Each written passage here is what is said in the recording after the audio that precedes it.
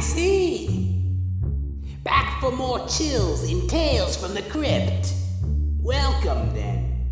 Welcome to the Crypt of Terror. It's your host in horror, the Crypt Keeper. Ready to curdle your blood with another Creeps Collector's item. So come in. In this yarn, you will be the main character. Oh, you'd like that? Well, we'll see. Everything that happens will be seen through the main character's eyes. Ready? Then start living the tale I call Mirror, Mirror on the Wall. You open your eyes, and the glaring light overhead blinds you. Suddenly you realize that you have been in a swirling sea of darkness and have only now come to the surface. A gray haze hangs over you, but soon even that clears away, like cobwebs being swept aside by a fastidiously wielded duster. Things come into focus. Jellied objects slowly freeze into solidity. A figure bends over you, shielding the overhead glare from your light, sensitive eyes. Can you see me? Nod your head if you can. You nod your head, looking up at the figure bending over you. His beady little eyes dance behind thick crystal-like glasses. He grins. I knew it! I knew I could do it! Oh, we will be famous, you and I. The world will flock to see us. You look around. You're in a small, instrument-cluttered room. Glass cabinets filled with test tubes line the walls. Strange-shaped machines surround you. The figure standing over you pats your chest reassuringly. Don't try to move. Just lie there. Can you talk? Can you say anything? You open your mouth. Somewhere back under that sea of blackness you have just risen from is the memory of speech. You open your mouth, but only a choking gurgle spills out. That's all right. Do not worry. You will talk again. I will teach you. Now rest. The figure with the thick glasses turns to go. He moves through the apparatus-crowded room to a door and opens it. He reaches for a light switch. I will be back later. I must go out front now. It's time to give another show. Rest until later. The room falls into darkness, and he goes out. For a while you just lie there, sucking in the warm air. Then you try to sit up. Something tight across your chest digs in. You are strapped down. You try to move your arms. The metal bands across your wrists hold them fast. You call out, surprised at the gargled screechiness of your own voice. You look down towards your feet, at the heavy scuffed shoes and the bands across your legs. How did you get here? What has happened to you? What is this fiend trying to do to you now? A cold chill of fear shivers over you. You tug and you strain. The straps across your chest part like paper, and you sit up, tearing your arms loose, your legs. You crawl through the open window of the room out into the night. The cool night filled with 1,000 voices, 1,000,000 flickering stars. To your right, lights gleam behind silhouetted buildings. People, many people, move in the light, gaily laughing, talking. Somewhere, a calliope plays, its music drifting into the darkness. A harsh voice calls, luring, promising. Hurry, hurry, right this way. See Morrow's Wax Museum. See the Chamber of Horrors.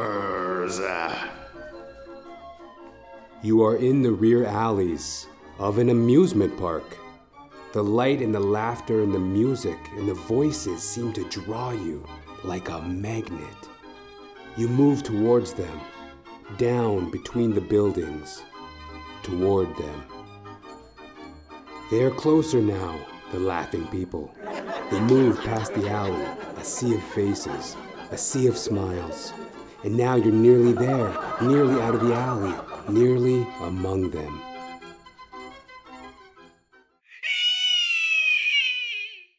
The woman's eyes bulge in her blanched face.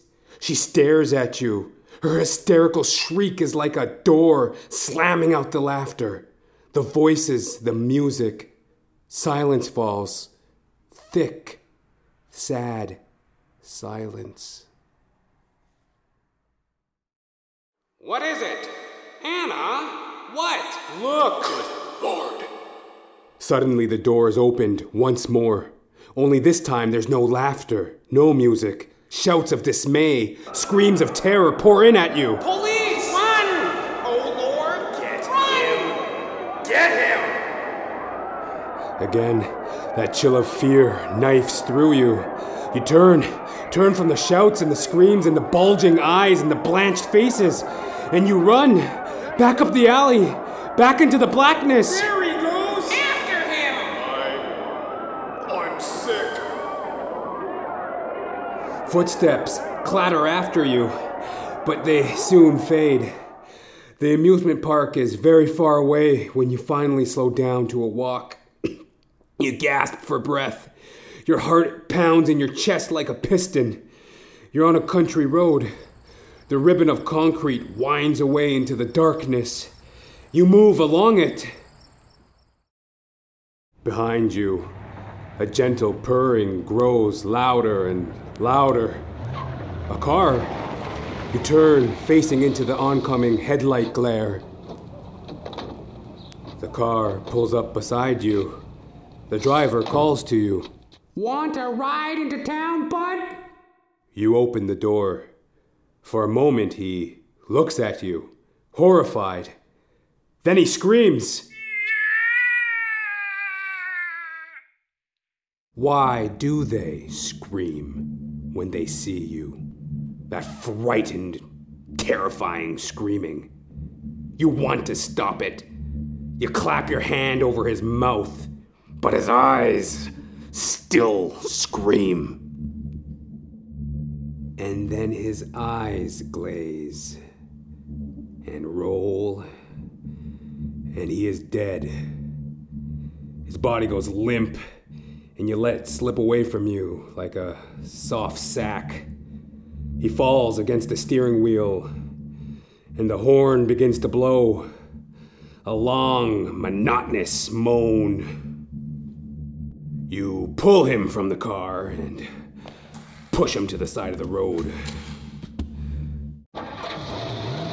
The car purrs along the concrete ribbon smoothly. The road slips from the darkness ahead into your headlight beam and down under the humming wheels.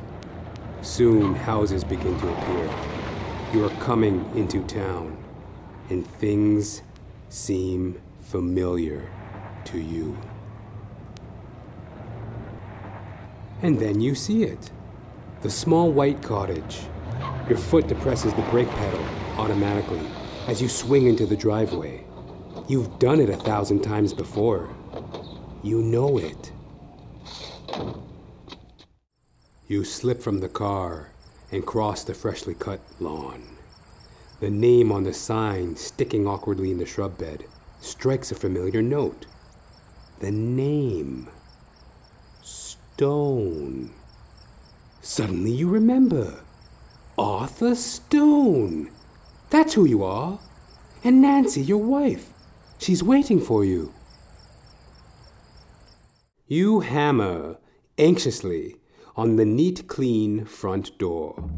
Upstairs, a light goes on. Footsteps descend inside, coming closer, coming down the steps. The door swings open. Yes? What is it? Who? Nancy. Even Nancy looks at you like that. Those eyes. Those wide, frightened, terrified eyes. And now she's screaming.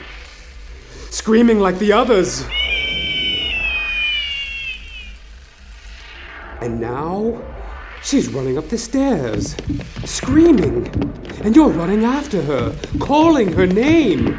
Only it isn't her name that erupts from your throat. It's a choking, garbled, guttural, gnarl. Keep away. Oh, Lord. Help. Help. And now she's in the bedroom. And you're moving toward her, pleading. But there's no recognition in her eyes. Only wild hysteria. And she's backing away. Backing toward the open window. Toward... Suddenly, she's gone. Backwards. Out the window. And her scream is cut short by the dull thud as her flailing body hits the backyard patio below. You rush to the window, staring down at her, sobbing.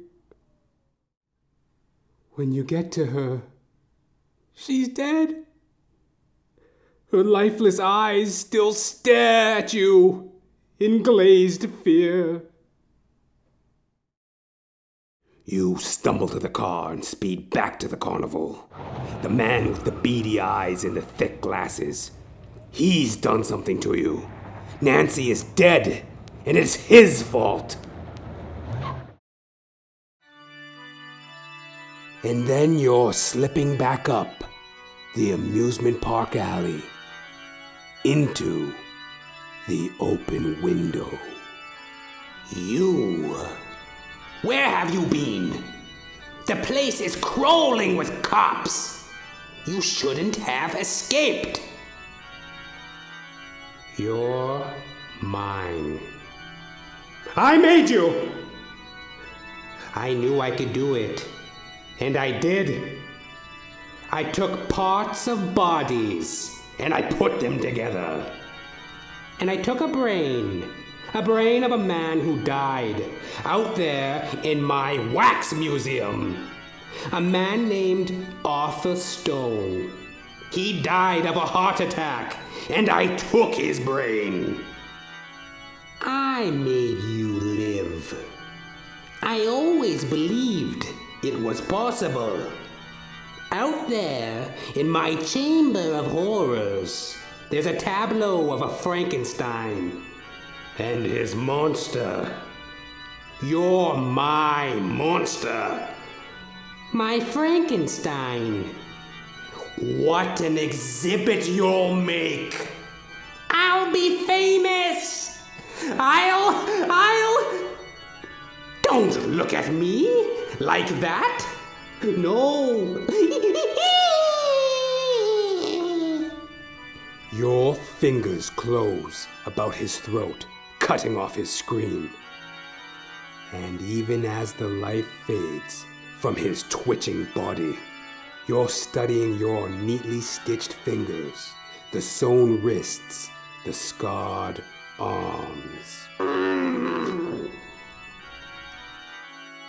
And then you stumble from the room into the wax museum, leaving his lifeless body sprawled amid the equipment. Then you're staring at the tableaus, blood-curdling groupings of historic horror scenes. And suddenly, you see it. The most revolting scene of all. A disgusting monster.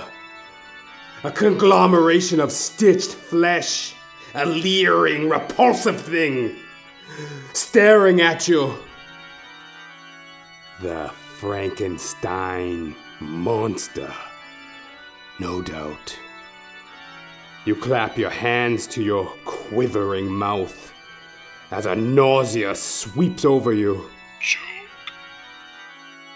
But the monster moves too.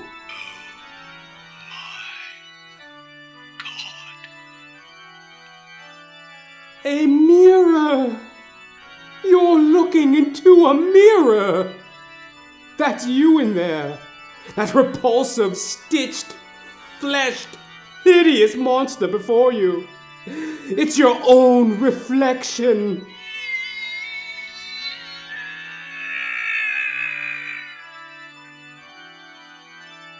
You smash the mirror into 1,000 glimmering, shining pieces! In sheer disgust and horror.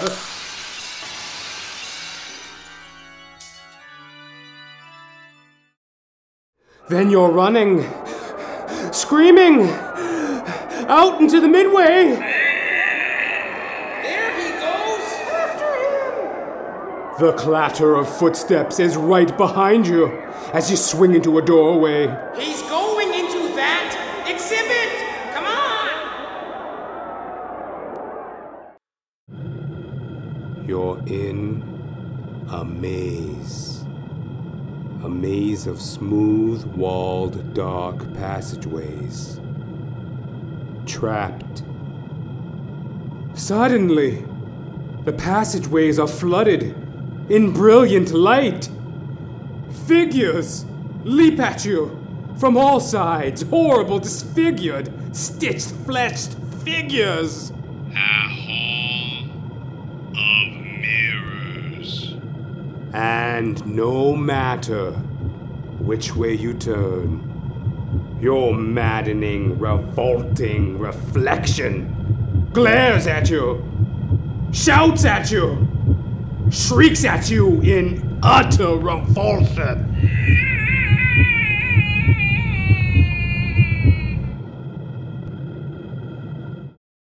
Until when they find you, the life lent to your monstrous skin-sewn body has faded, escaped from each countless long dead section, subtracted from the sum product of horror that added up to you, driven from you by the madness of your own image.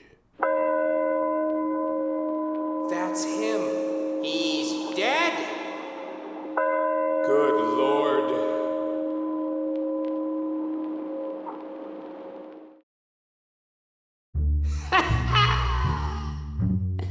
Yep, kiddies. As they always say, If looks could kill. well, in this case, They did. I hope you liked taking the part of the monster in this story. I also hope that it didn't affect you. If I were you, I'd just go on to the Vault Keeper's tale.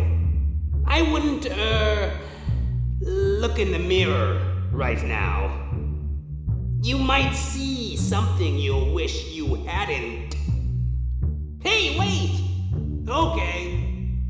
But don't say I didn't warn you. Bye now. Dig you later.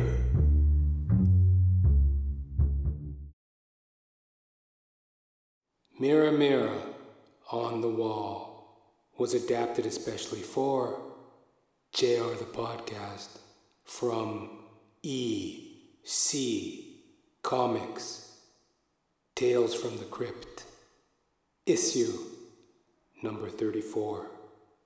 The audio play was performed and produced by J.J. Ramcharan. The entire production was under the supervision of Jonathan Ramcharan.